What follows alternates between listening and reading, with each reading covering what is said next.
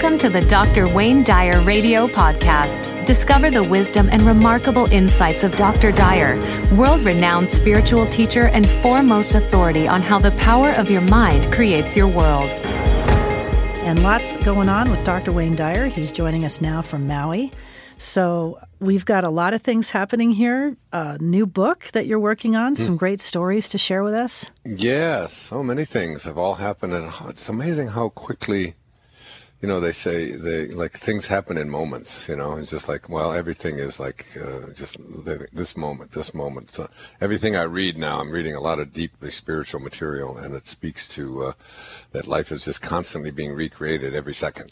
Yes. We think that there's this cause and effect thing that's going on, but in another kind of reality, in a spiritual reality, it's just a constant recreation. It's hard to imagine that we recreate the same thing over and over and over and over and over every second, but that's kind of what's happening. And of course, everyone always talks about living in the present moment, just be here now. You hear it. And Eckhart Tolle wrote a very famous book about it.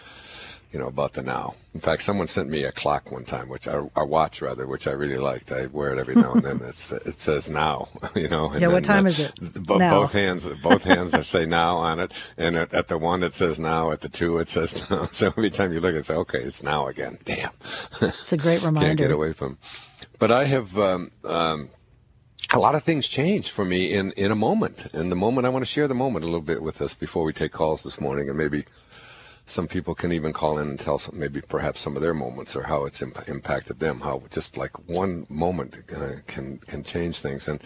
And I always think that these changes that take place in our life, these turns that we make, I wrote an entire book about it called I Can See Clearly Now, about these very significant moments in my life that really just altered so many things. And as I was writing that book, I would look back at a particular moment, at a particular time, and think, oh my God, if it hadn't been for that particular time. I remember it was when I was on Guam, and I was like 20 or 21 years old, and I had developed this thing called a polynidal cyst, and I had been told that I would have to have surgery and be put in the hospital, and then I saw what some of those people looked like who had these cysts removed, and I just decided in that moment that I was going to see if I could do something about that, And I went back to my bunk in Agana, Guam, and let's just lay there, and I just started practicing an intention to heal this thing. I was just desperate. I didn't know what else to do. Every place I went, every medical person just told me, no, it has to be cut out. It's surgery. And it's like, and that just didn't set well with me. It wasn't that I was afraid of it. It just didn't feel like the right thing. You know what I mean?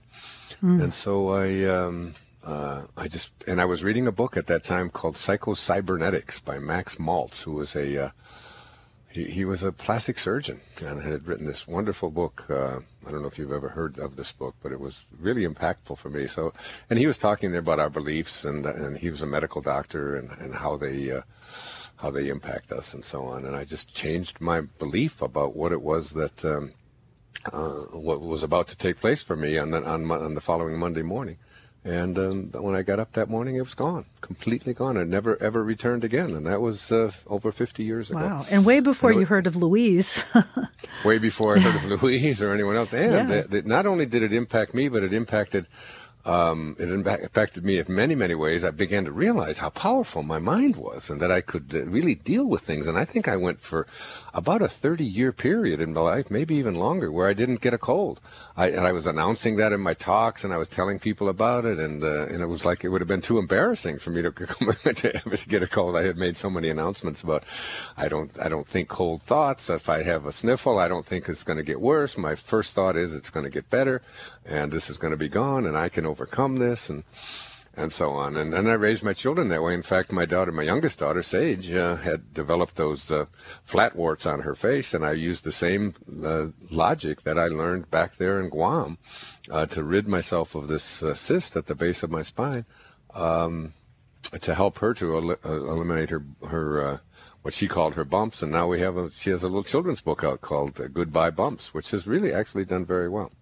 At any rate, so that's what I'm saying. I mean, when you read I Can See Clearly Now, basically, I wasn't really trying to write an autobiography or a memoir or anything like that. I just think I'm way too young for that. Got way too far to go. Too many promises to keep, and so on. So it was more just to sort of review in my own life, and to have the reader look at it and realize that there are times when something comes along and it isn't your personality that is doing it. It's something impersonal, and it just clicks with you, and all of a sudden instead of going this way, you made a really sharp right turn or a left turn. And about a month ago, I was over in Hana, and on the other side of the island of Maui, and I was in a ceremony, a very deeply spiritual ceremony, and people were singing, and then it started at 7 o'clock in the evening, and it goes till sunrise the next morning, 6 or 7 o'clock. It's about 11 to 12 hours. And it's just a very deeply, profoundly moving spiritual experience.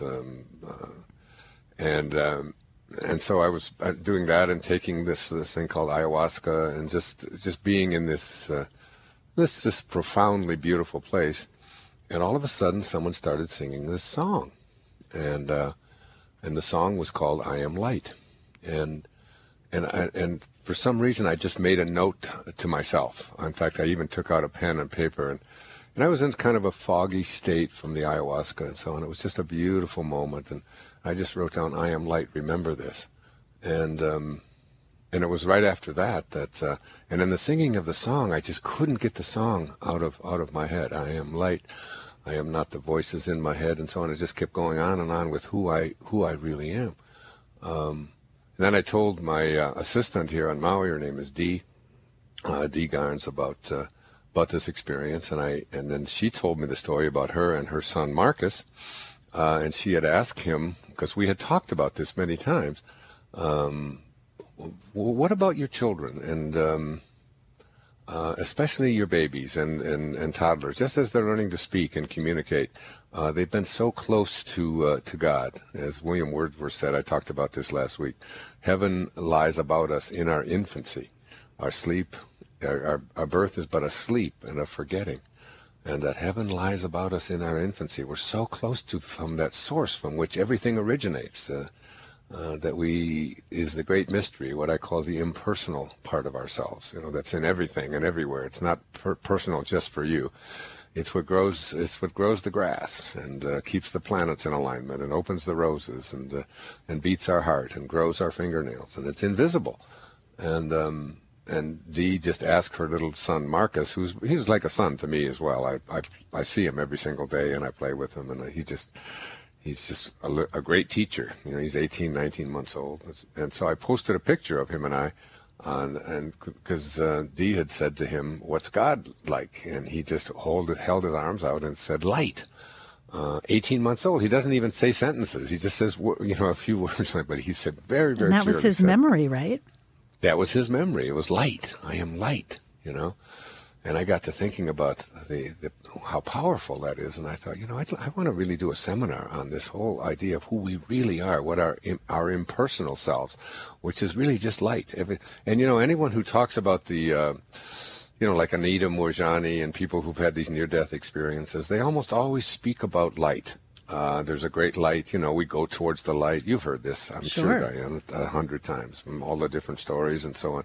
And people who've had these experiences, and it's this intense light. And when I had the past life regression with Mira Kelly, who's written a wonderful book, by the way, called Beyond Past Lives, which is available now, she...